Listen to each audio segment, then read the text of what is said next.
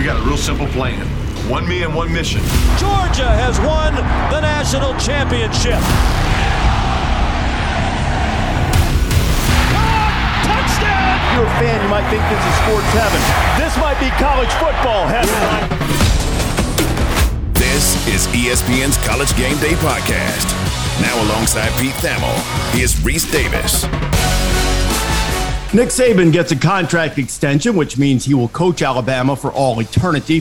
What will college football look like by the end of the Saban contract, and why the platelets might be ready to shift sooner than you think? And the definitive top 25 preseason ballot, mine, will be revealed no matter what slings and arrows may come my way. This is the College Game Day podcast for Wednesday, August 24th. I'm Rece Davis. We're going to be hosting this podcast under the College Game Day umbrella this year. Pete Thamel is going to join me, and I'm happy to be able to get to know you on a more personal level, Pete. So glad to be working with you this year. Yeah, Rece, I'm fired up. Nothing gets me the juices flowing like week 0 when you're combing through that New Mexico State roster looking for a little edge. And Hawaii Vanderbilt, it might as well be like the 85 Bears playing one of Tom Brady's Patriot teams. Like I am. Let's let it rip, man. I'm excited that we're finally here. I'm excited that we're going to be actually talking about college football players more than grant of rights. I'm excited to take this journey with you, man. We've got a great team that we're going to be able to showcase here, and I'm fired up to get rolling. Well, before you get too carried away by avoiding the grant of rights, we're going to touch on that a little bit in this podcast, not a lot. And then we're really going to shift toward games when we have a podcast later this week on Friday, when we will make picks against the number set by our comrades in arid regions. And there will be a competition. I think we'll outline this more fully, but I think we're going to compete for steak. Do you like steak? I love steak. I am like a pure carnivore. Me too.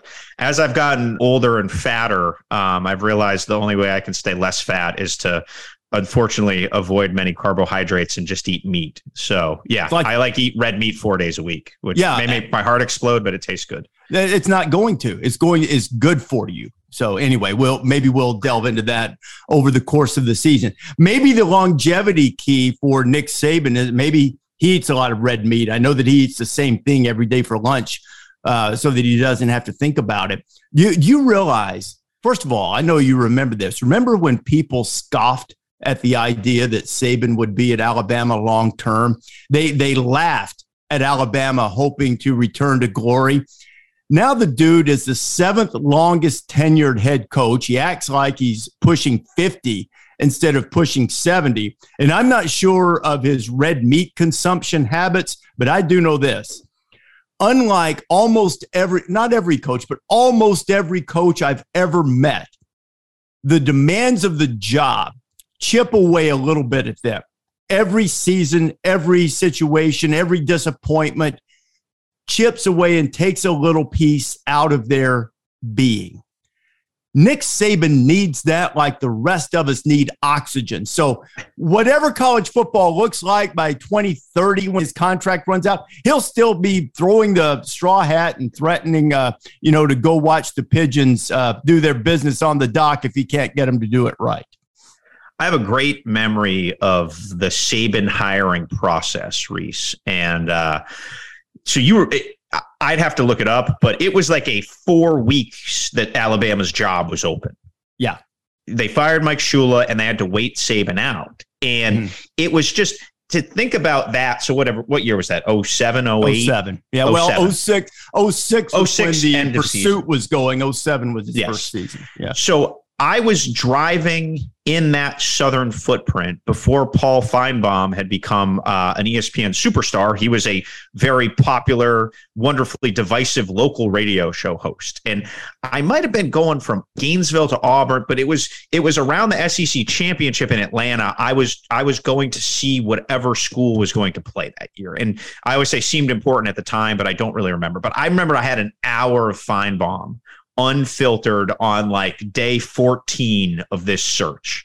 And it was just this like little encapsulation into this meltdown of like what would happen if Nick Saban doesn't come. Can you imagine like the Ohio State job being open for 28 days right now, or can you like in a active time of the cycle? Obviously, like USC fired Clay Helton and that job was open for months, but in an active open search at a job like Alabama, that job being essentially open for a month is mind blowing. Like just to think back as to how that, unfolded. And I really think like, I always say, don't judge the coaching search by the process, judge it by the hire. And I usually bring up the Nick Saban hire in that window. Well, Mal Moore was the athletic director then, and his name graces the football building at Alabama now. He played there. He was an assistant under Bear Bryant for a number of years, an athletic director for a number of years.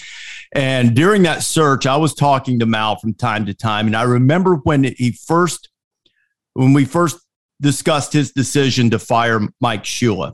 And he said to me, and it shows you what I know, he said to me, he goes, well, I want Nick Saban. And I said, Nick, I was like, that would be fantastic, Mal. It'd be an unbelievable hire. But I mean, he left LSU largely because it seemed like he wanted to be just all ball. And he's only been there 2 years. I said, I don't know. And he said, I think I can get him. Now, in the meantime, he was rebuffed and had Rich Rodriguez hired. Rich or representatives for him, and there are a lot of different combinations and permutations on that story. But Rich had agreed to take the job. Mal thought he was going to take the job. And while I firmly believe two things, Pete, I believe had Rich Rodriguez accepted the Alabama job, he would have won a national championship at some point. I also believe that as we sit here by 2022, that he would not be the Alabama coach anymore. So those are two things. And it certainly wouldn't be a dynasty like what Saban has established. But they thought that was going to happen. And I mean, life comes at you fast because as you pointed out last night, as we were texting back and forth, Rich Rod, who both of us are very fond of, has in fact made it to the state of Alabama, is now at Jacksonville State as the head coach of the Gamecocks and has an entire Spygate scandal going on there, doesn't he? Can we play that clip, Taylor? Pretty good source was true that they had a couple staff members at our spring game, which is kind of like that's not really supposed to happen. But no, we're making plans accordingly. If they're over there thinking they have our plays or what have you, or signals or something like that, we've changed things since the spring. Then we caught somebody trying to film something the other day, and first my daughter caught him, Raquel saw him, and then we caught him again, saw him, peering through there with his camera, and I sent the biggest guy in our program's crew, one of our assistant strength coaches. He's about like 6'7", 350, probably benches like 1,000 pounds or something. Sent him up to bleachers to run him out, and that guy disappeared pretty quick. Richard, there are so many layers to go through on this story, and our buddy David Pollack, as he's going to do throughout the season, is joining us now. David, I hope you've heard about this Stephen F. Austin espionage that Rich Rodriguez believes he's being spied on at Jacksonville State. Now, we're week 0. This is mid-season stuff right here because Stephen F. Austin, they are the Lumberjacks, and they're not okay if they're sneaking around trying to spy. But let me tell you this. You will not get past the ever-watchful, discerning eye of the former Arizona Wildcat cheerleader, Raquel Rodriguez, when she picked up on that. I mean, Rich Rod's got an entire family, a family business going, watching out to make sure he's not spied on. Pollack, what do you think about coaching paranoia in midseason form in week 0? This is amazing. This means college football is back, baby. I mean, that's the best way you can say it. I mean, all coaches are paranoid. Rece, are all coaches not paranoid as crap? Every coach you've ever been around. They're near delusional. I mean, it's amazing to hear them. It's preposterous at times. And just because you're doing some high school coaching now, I'm hoping that this is not going to turn you into one of those paranoid guys. Not yet. No, not yet. Yep. I think we need like the 007 music in the background here, Taylor, to, I mean, just can you imagine being like the Stephen F. Austin assistant who has to fly to Jacksonville State, which is in Alabama, not in actually Jacksonville, like the quality control guy who has to go and not wear any logos and sit in the stands at the spring game and tape all the plays. Like somebody had to do that. Like they had to get on a plane or drive a really long way. Like that's just amazing effort. And that is what makes this sport like wonderfully ludicrous. So Jacksonville State, Stephen F. Austin. I've got an early quiz for you guys. Can you guys tell me a great CFL quarterback who also was a starting quarterback for a period of time in the National Football League who hails from Jacksonville State? Pollock? CFL, my mind always goes right to Doug Flutie, but I know he went Boston College. Yes, Boston College and Jacksonville State are often confused. Yes. Oh. What era? Are we talking 80s, 90s? Well, college in the 70s, pros in the 80s. And some pros in the 70s too in the CFL. Okay. All right. That might be a little before my time. And it's definitely, if it's before my time, it's definitely before David's time. Don't you two appreciate the history of the game? I thought you guys were into this. Thought you guys were the encyclopedic in your knowledge. Jackson. First of all, nobody claims to be an encyclopedia of knowledge. That's for sure. That's true. Warren Moon went to Washington, didn't he? He did. I'll give you the answer. The answer is, and he was 2-time most outstanding player in the CFL, but never won a Grey Cup. Dieter Brock. Brock. Yeah, I was on the tip of my tongue for sure. But Dieter Brock was a great high school quarterback in the state of Alabama. And I think the idea, he started his career at Auburn. And I think the idea was that he was going to be the next great quarterback at Auburn. Didn't work out. Pat Sullivan era? Yeah, right after Pat. Right, it was right after Pat. I think Dieter's just a few years younger than Pat. Is Auburn still looking for their quarterback since then, or what? Hey, I think Dieter's still around. He might still have a little bit to spin the bean in there and spin some and go back if he's got a year of eligibility at Auburn. But anyway, I don't know why. I guess because I grew up in Alabama, and those were my formative years when I was in kindergarten, and elementary school. I remember hearing about Dieter Brock. Going to the high school all-star game in Bryant-Denny Stadium and watching Richard Todd play quarterback for the South squad against the North squad, who had a quarterback from my hometown who was playing for the North, who went to Auburn and also transferred to Jacksonville State, but was not Dieter Brock. Anyway, so that's your little bit of Jacksonville State history to go with your heaping plate of espionage for the day, too. A little scoop of Muscle Shoals along the way. Well, this was actually at that time I lived in a small town called Guin that subsequently was blown away by the killer tornadoes in 1974, rebuilt, and it was a great time. And that was one of the places where my love of football really started, because the first 3 football seasons I can remember, as I was 5 years old, the first season I remember was 1971.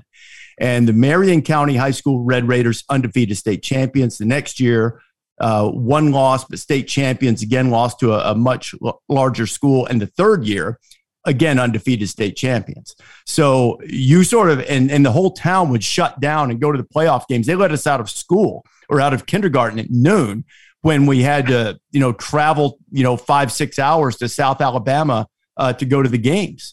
So you sort of get it in your DNA at a pretty early age. I'm loving this. Rece Davis, it's time to Bob Seger and turn the page, please, before everybody falls asleep. Dude, you don't understand, man. All you young guys think, oh, it's just about today and my fancy social media, and let me tell you about my workout. Come on, man. Little history. Let the people get to know us. That's what we're gonna do. That's what we're gonna do here. Because now you guys are going to take my top 25 and accept it as the gospel that it is. The gospel, indoctrinated into the gospel. It's good news. I'll tell you that. It's good news because football's back. So what you got? Where are we starting here? Well, Pete wanted to pick it apart. I think I don't really know why. Step up, because Pete. Let's go. Once you get past the top 3, It's a mess. Well, you might as well. I always tell Ralph Russo from the Associated Press, can we have a section of teams that instead of putting them in a row, so if they go up and down, they're stacked on top of each other, that they're all like in a column and spread across, because they're all kind of the same. What would where would your column stop from 4 down? I'd have to look at the list, but I would say probably 15 or 16, somewhere in there. With the opportunity for some of the other teams to, to pop up and get in there in that next tier of teams, but probably somewhere in that range. Where can we find your attempt at a ballot, Rece? Twitter? No, I don't think I put it out there. That site that if you vote in the AP poll, there's a site called, now I don't like to give credit to other sites because, we want everybody to come to ESPN.com for everything. Now, Pollock, now you're right. Now we're boring people while we look at this, but we'll count on producer Taylor to cut all this garbage out. Well, right? Rece, we could also just have Pete check his email, because it was in the email that was sent out that had Rece's top 25. So did it really? Do that if you'd like, Pete. Hey, Pete, there's a newfangled thing called email that our producer sends out. Here we are. Really we get a lot of emails. I'm new to ESPN. One of the things that everyone asks me, what's it like to work at ESPN? So you get a lot of email. How about this? I don't use the company email. Actually, they took it away from me for non-activity. So I was trying to conduct some business. And in order to verify my employment this week, this ridiculous company, despite the fact that I sent them one of the professional things that is offered through Disney HR to show that I'm gainfully employed and all of that kind of thing, they wouldn't accept it. You know what they wanted? An official company email address. I'm like, well, it's going to bounce back to you. But anyway, I don't. So yeah, everybody needs that email, let me get a word of the wise, Pete. The ESPN email can be overwhelming with hot list and this and that. There are a lot of things. Yes. Before we move on, we've got a couple of things going on in ESPN podcasts that we want to mention. First, 30 for 30 podcast presents The Longest Game. In the spring of 1981, the Pawtucket Red Sox and the Rochester Red Wings met for a minor league game. Over the course of 33 innings, the two teams would make history. This episode features archival sound, an accidental treasure trove of the game's play-by-play broadcast, and interviews with those who experienced it firsthand. Listen now on Apple Podcasts, Spotify, Amazon Music, or wherever you get your podcasts. And ESPN, in partnership with Peyton Manning's Omaha Productions, present Always College Football with ESPN college football analyst Greg McElroy taking a deep dive into the sport with the biggest names on and off the field. With off seasons being a thing of the past, McElroy goes year-round with analysis, opinions, and insight on top teams and under-the-radar stories from coast to coast. That's Always College Football. Listen wherever you get your podcast.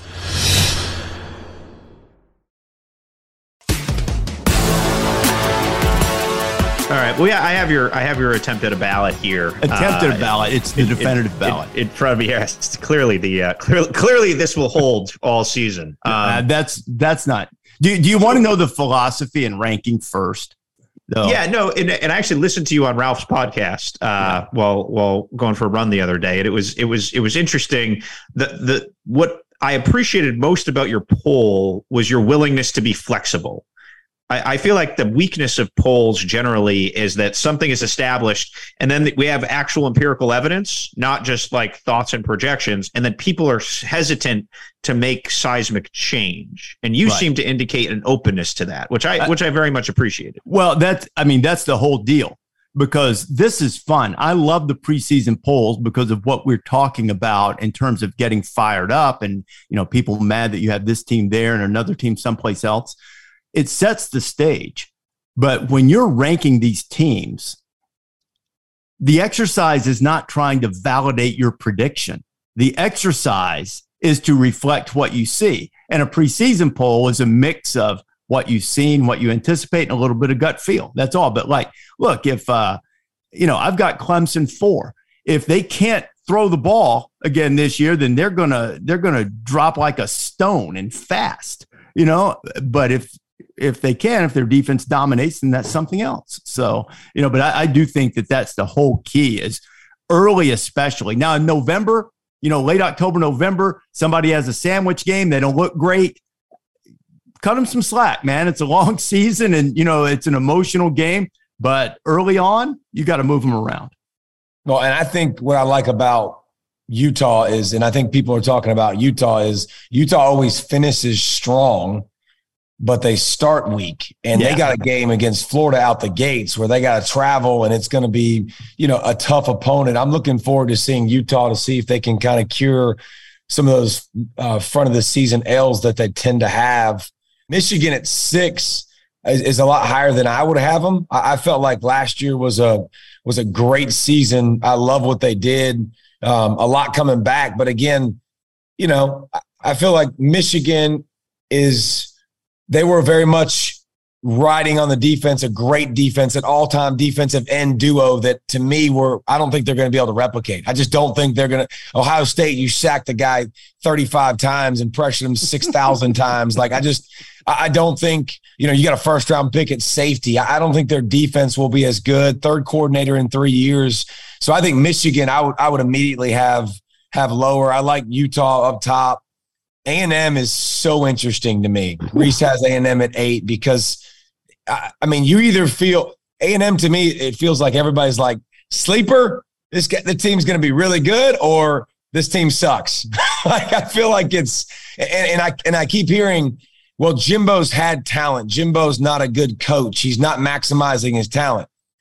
Jimbo hasn't had talent like he has now. There's a difference when you stack 2 top 3 classes on top of each other. And last year, the number 1 class in the country.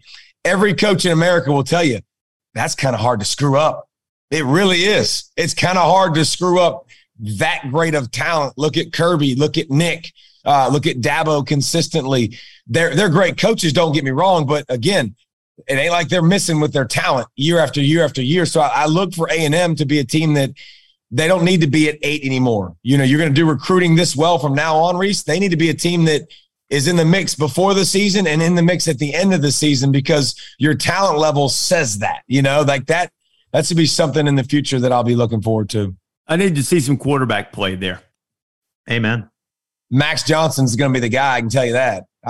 What I saw from Max at LSU, I like enough to say that he's going to be the guy, and it's going to be way better than it was in previous years. That I can guarantee. Is he leading the competition? I've kind of gotten a vibe that Haynes King is kind of moved out there. What? Well, listen.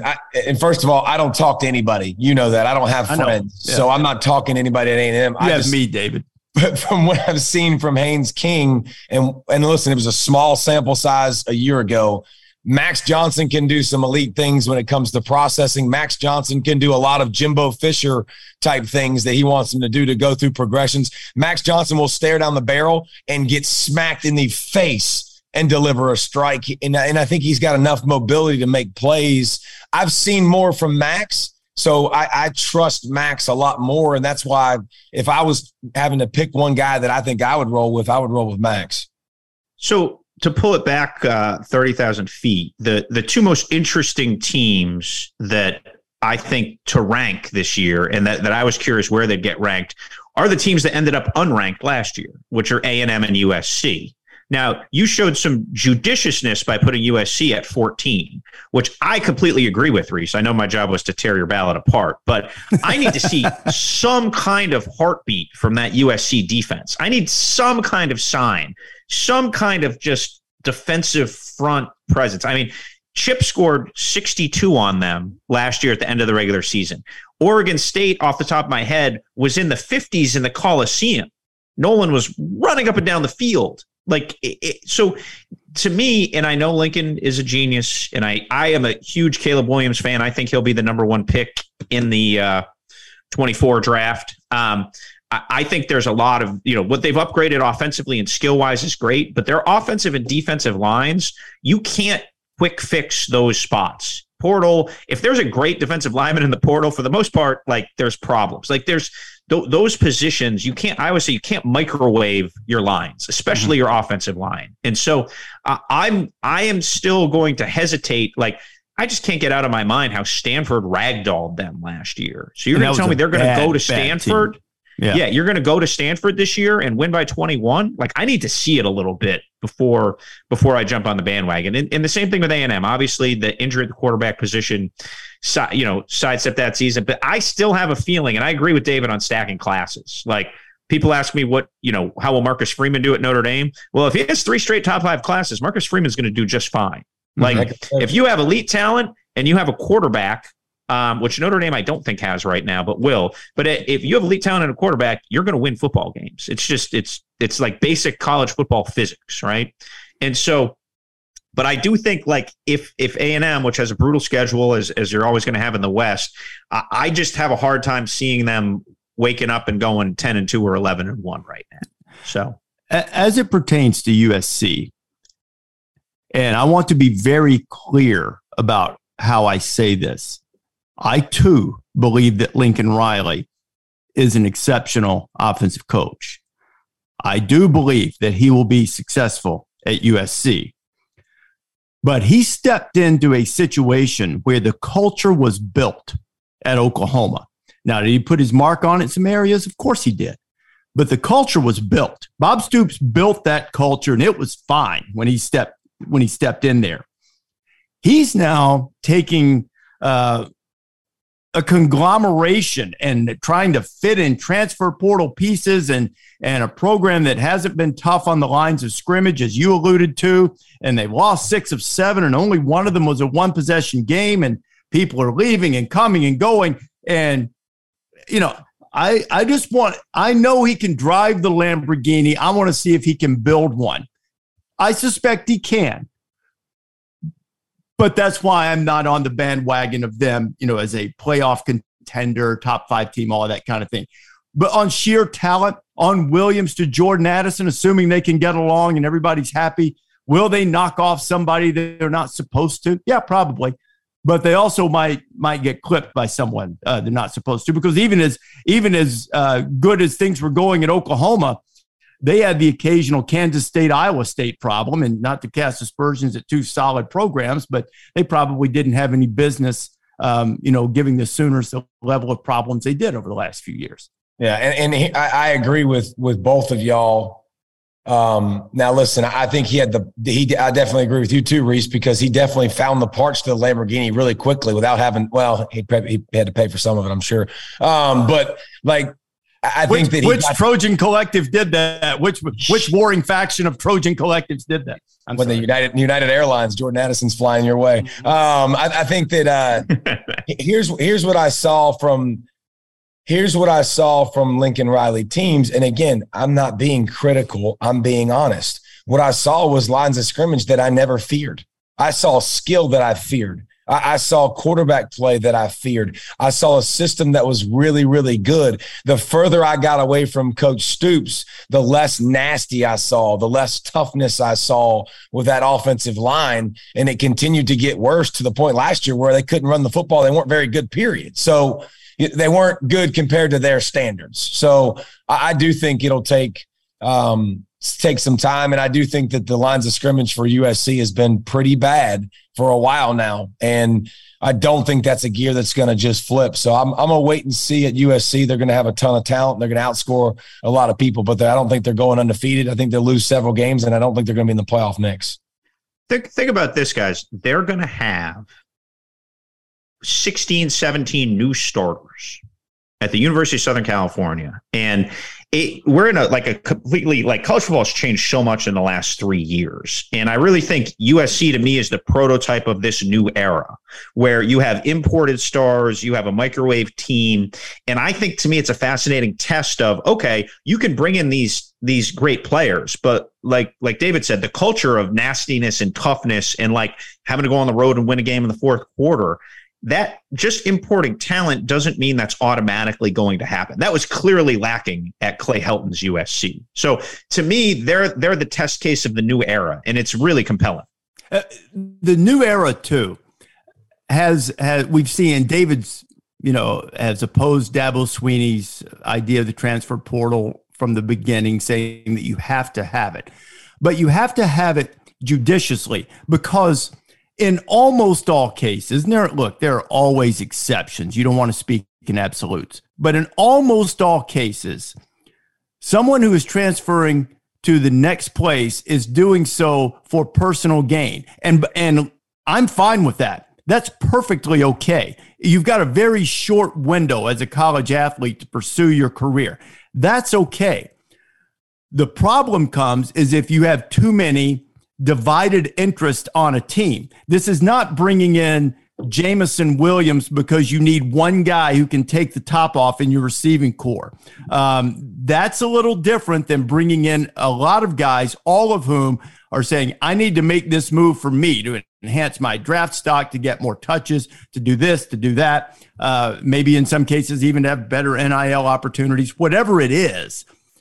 It's different when you bring in something to sprinkle in and fill a need, as opposed to building your program. That's not to say you can't do it. You can, but I think it takes a specific type of ability, a specific art of blending personalities. It's almost like, it's like Phil Jackson.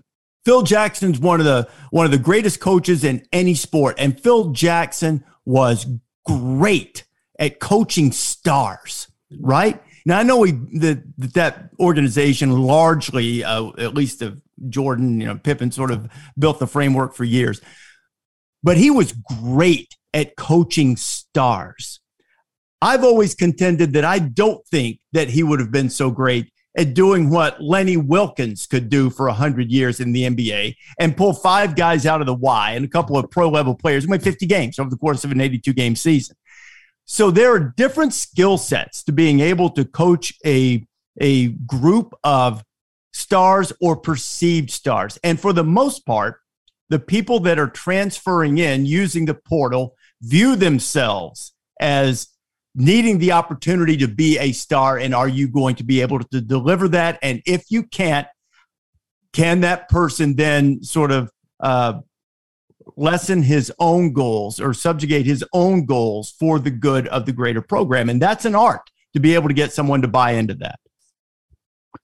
I agree. So let's go back to ripping your poll. The initial intention. We've gotten too philosophical here. Yes, for you, yes, exactly. This is like Zen and the art of voting with Rece.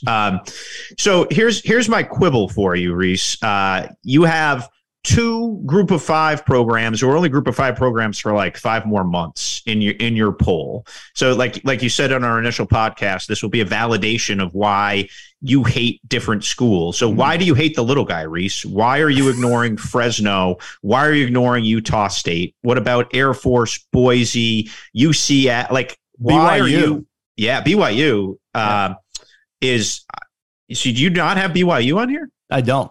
Oh my God! What a glaring oversight. I think BYU like I told criminally all the BYU, underrated team. Like I told all the BYU fans, they were 26 or maybe 27, maybe 28. Who knows? So I'm going to make a bold declaration here. Jaron Hall will be a top 15 NFL draft pick come April. You think he's better than Zach Wilson? I will reserve that. I will say this: Zach Wilson, everybody forgets, did it against that COVID schedule where it was a bunch of defensive backs who looked like me and Rece out there on the perimeter. I mean, he torched a bunch of really bad we are not just oof. Yeah. But if you look back at that BYU COVID schedule, Coastal was their best opponent. They didn't play anyone because everyone went all conference and it really squeezed Independence. So like their second hardest game was UTSA. It was a lot of Troy's and some 1AA. Like it just was not a good schedule. Zach Wilson had the most perfectly timed exit. So could he be better? Yes. Is he now? No. Am I excited to see it? Yes. They have Oregon early. They have Baylor early. And yes, you have, and they have Utah State and Notre Dame early. Now, I think they're good, and I'm not trying to predict outcomes here. But if you look at the top of their schedule, down through October 8th in Notre Dame, 4-2 would be really, really good. 5-1 would be exceptional. I can't imagine. And then Arkansas after that, if you want to take it another week. So, I'm with Rece. I try not to predict how the outcome will be. But that I'll admit that was a little bit of it. I'm not convinced they're going to be much above 500 until mid-October, and that might not be fair because they're actually going to be a pretty good team. But they'll be looking for signature wins. I do like they've got a lot of experience back, and I like Hall as well. And to be clear, I wasn't challenging the notion that he was good or could be a high draft choice. I think he's a terrific player. I was just wondering what you thought in relation to their most recent quarterback. Yeah, no, it's. I think he's going to be one of the real fun guys to watch throughout the year. And one of the great things about BYU, why I love watching them, is that they always challenge themselves, which is why the COVID season stood out because they didn't play anybody. I mean, they were supposed to play like 5 Pac-12. Yeah, they tried. That wasn't their fault. Yeah, exactly. Yeah. No, it clearly wasn't. I'm not blaming them at all. I'm complimenting Wilson for like not sticking around to play teams that could have devalued his draft stock eventually. It was the perfect escape. It was like the football version of an Irish exit. I called their first game that year against Navy in a completely empty stadium, which was totally bizarre. A lot of good tackling in that game, Rece. It was tackling optional in that game. But I remember going through that schedule.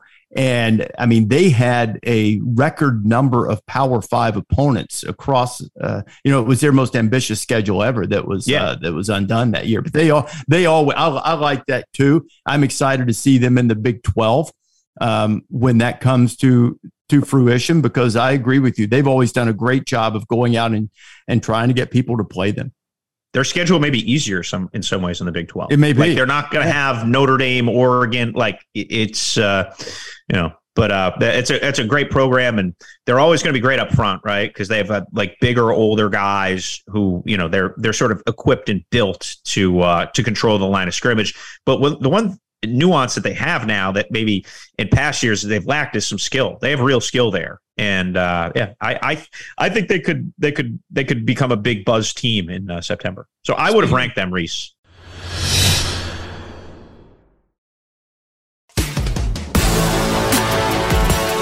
Speaking of Notre Dame, what are we thinking about Notre Dame at 7? It's just the ESPN guy trying to hype up the game day game. See, if Pete doesn't know me very well yet. I'm going to be completely candid. I don't feel good about that. I'm not going to lie. I don't feel good about how highly I have them ranked. But if you start looking around, I've got questions about everybody else around them. I want to believe in North Carolina State. Baylor's replacing a lot. Oklahoma State is replacing its defense. We've already beaten the USC thing to death. So I'm worried about A&M's quarterback, and then they also have some other areas of inexperience, albeit replacing them with talented guys.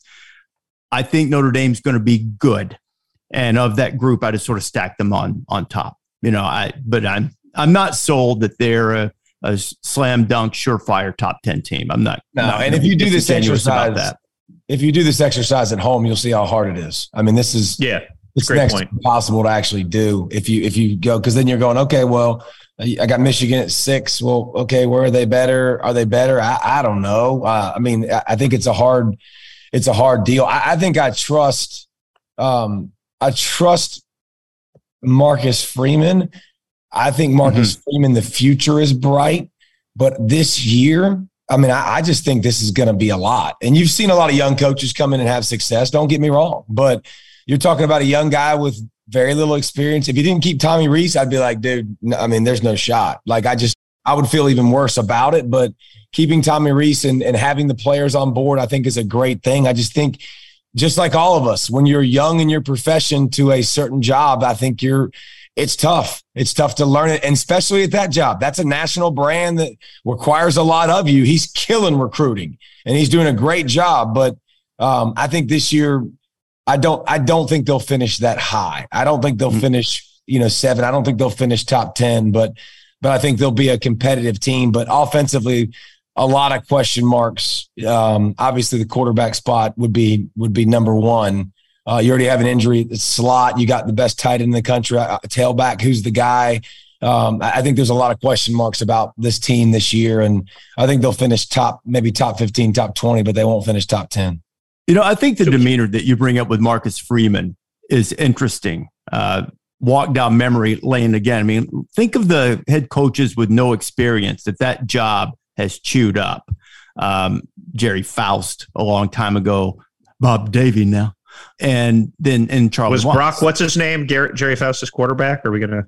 your No, Dieter Brock all-star? was not. Dieter Brock. Sorry, what's his name? Dieter Brock. Had you ever heard of Winnipeg Dieter Brock? Blue Bombers, man.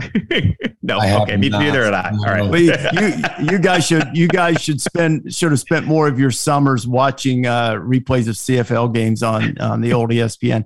Anyway, but I think Marcus's demeanor is not that those guys. I think Marcus has an aura about him that there is humility there, but there is also confidence. Oh yeah, and I think he is well suited to Notre Dame. I've talked to people around that program. He listens to people. He asks the right questions. He's strong when he needs to be. His demeanor and his approach to this job for a guy who'd only been there at Notre Dame's a different kind of place. And for a guy who'd only been there for a year, he has quickly, very quickly understood what it's about and done a great job up to this point. But I think he's going to be successful. Brian Kelly is a heck of a football coach. You can like him, you can not like him. You can not like his Southern accent. You can not like a lot of things about his personality.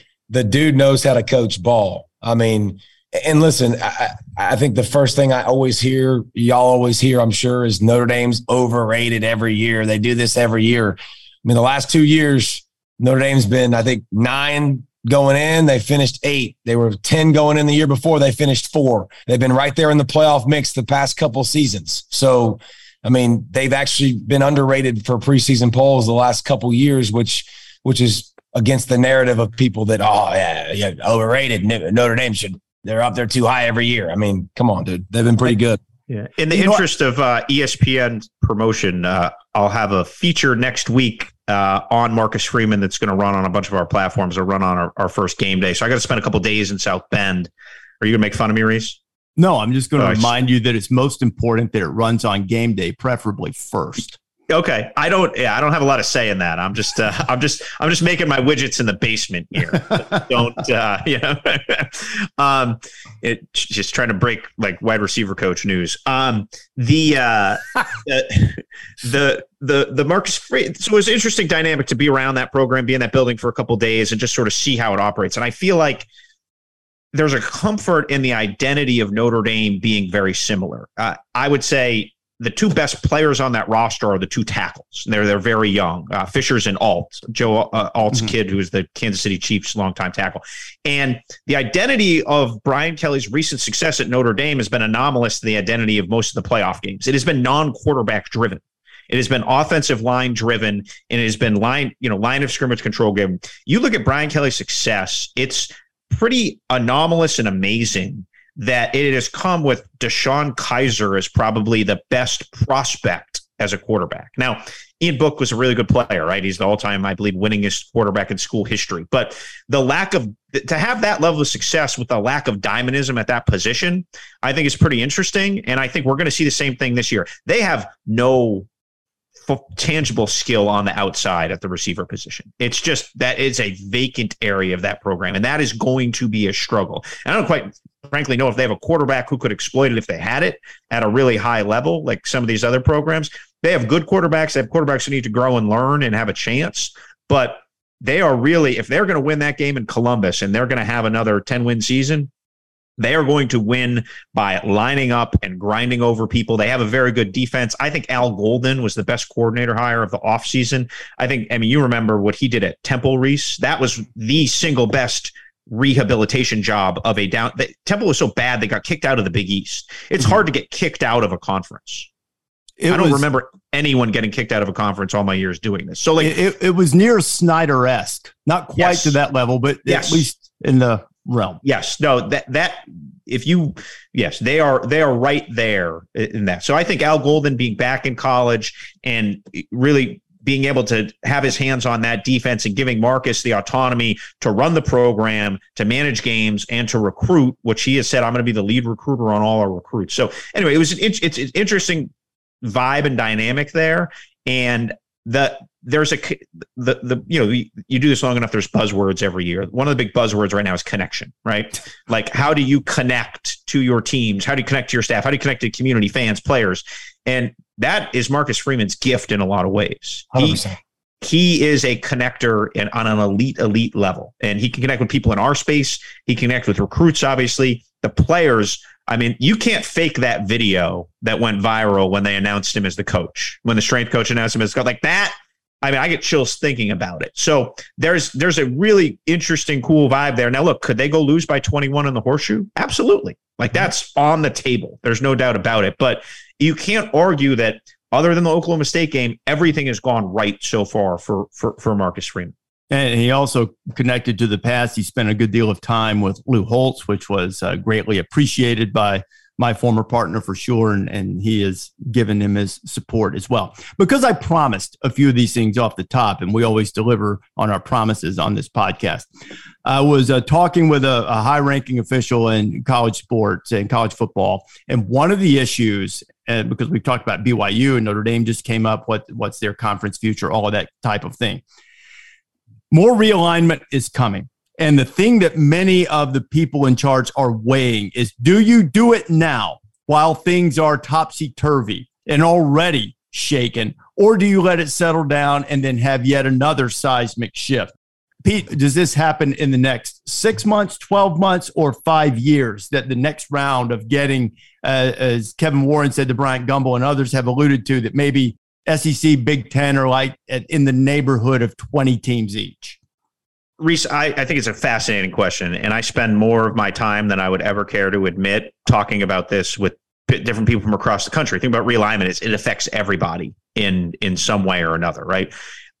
I don't think the only way that there is another wave of realignment soon is one of two things. One is somehow that Washington, Oregon, West Coast wing, which the Big Ten clearly covets, creates more value. There is not a lot of interest from the television standpoint, which means there's not monetarily, and then there's not a lot of, which means Ohio State, Michigan, and Penn State would have to take a pay cut.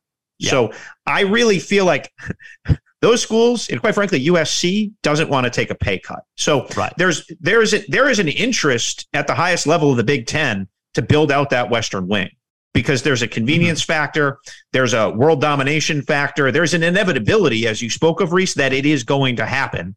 So it's like the old Jeremy Foley, if not eventually, why not now, right? Like that notion. That said, there is not enough, my understanding from talking to a lot of people about this is that there's not enough TV value right now for that to happen. And the Ohio States, Penn States, Michigans, and this is another dynamic there too that I think hasn't been talked about enough, Rece. USC doesn't want more West Coast neighbors than UCLA. And they basically own a really unique niche west of Texas. And if you talk to people at USC, there is a distinct sense there that the exclusivity of owning Los Angeles and being on the other side of the moat only with UCLA there means a lot to them. You bring Oregon and Washington in the league, you're inviting them into your recruiting backyard. Stanford, Cal, everybody else. So I think one of the reasons that USC went to the Big Ten was as a separator. So why eliminate the separator 3 months later? So the appetite on the ground does not equal the appetite in the commissioner's office. And then, Pollock, we're going to have an expanded playoff at some point. And when we do, then the question of bowl games comes up. And someone posited an idea to me that I at first didn't like. And the more I thought of it, I thought, well, maybe we can do this because, first of all, there aren't too many bowl games. What's wrong with more football? The Weed Eater Bowl has never impacted the national championship race. They've been exhibitions since the beginning of time. Treat them as such. Let your freshmen play. Let anybody who's redshirted play. Do whatever you want to do with the bowl games. Treat them as an exhibition. We can have as many as we want. They're great television inventory. People like them. People watch them. That said, you want to attach a little more significance to week 0. How about playing some bowl games there? Now, I know we're trying to get away from these neutral site games, but maybe as a week 0 type thing that you add a few more big brands in a bowl game. Pollock, would you be down for that? It's the best idea I've heard when it comes to trying to make bowl games relevant, because again, what do we need to make bowl games relevant? We need a product on the field and we need people to give a crap. Like, guess what happens when you're week 0? Everybody thinks they're really good. Everybody thinks they got a chance to win a national title. Everybody's going to play. Like, all the star players will play. All the teams will be engaged. It's a new season. So I think that it would be really good. But it's funny you say that about bowl games, because we know this. We see the numbers. So many people watch these freaking games. And by the way, guilty, because I ain't got anything else to do. Watch them all, man. And it's just like I get a kick out of people that, if they pay these players, I'm not going to watch. Really?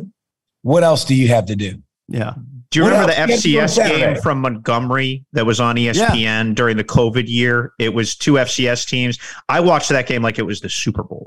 Yep. Yeah. I think if it's more games, we're going to watch it. That's the best solution that I've heard. Expansion is coming. It's just a matter of time. I'm with it. I'm for it. Like, I think expansion to 4 I don't think it's hurt our game at all. I think it's helped our game. So I think it's interesting how big. The only thing I'm really curious about is how big the conferences get and how many do we settle on. Is it 2 and they're ginormous? Because Pete talks about that moat between the SEC and the Big Ten, which please stop using the word moat on television. There's my first advice for you. The chasm, or how about anomalous? He double used anomalous earlier. Yeah, I mean, either way, that would be great for not to hear that ever. What's wrong with moat? Who uses moat in their everyday vernacular, bro? Who talks about a moat vernacular, Pete? Just to show you that Georgia educates too, Pete. Yeah. I mean, there's a moat. He wants chasm. Who uses chasm in their everyday language? But anyway, chasm or chasm? It's hard C sound there. Chasm. So I think it'll expand. I think that'll be great. I'm not opposed to that by any stretch of the imagination, but I'm interested to see where we land, whether it's 2, super duper uber conferences, or it's 3, pretty big conferences. But I guess we'll figure that out soon when Pete gets out of his basement. Well, and so with that, gentlemen, we can, in future podcasts, turn our attention almost exclusively to games. And as it pertains to watching the games, you don't think I'm going to be watching Mustard and Brown against Big Bert Bielema. And I've said Bert on purpose because that's like an inside joke for a number of years, because he spells Brett with 1 T. It looks a lot like Bert. So we affectionately refer to him on the game day set as Bert. So I'll be watching Bert against Brown and Mustard. Charlotte and FAU. Quarterback, real quick. Who's the FAU quarterback? Oh, I should know this. Oh, man. It's one of those you could play a game. Is he still playing, or is he not? Is it one of Willie Taggart's FSU guys? Chase. Is it Chase? No, that's Appalachian State. Oh. But he's another, Nkosi Perry, I believe. Yeah, it is Nkosi Perry. Yeah, he had a big game against Charlotte last year, so you'll see him again. He can scoot. Yeah. Hey, this has been fun, guys. We're going to do this all season. It's going to be great. Peace. Enjoy the games. Thanks for listening to our College Game Day podcast. We'll be back with a new, fresh, pick-filled episode on Friday. Talk to you then.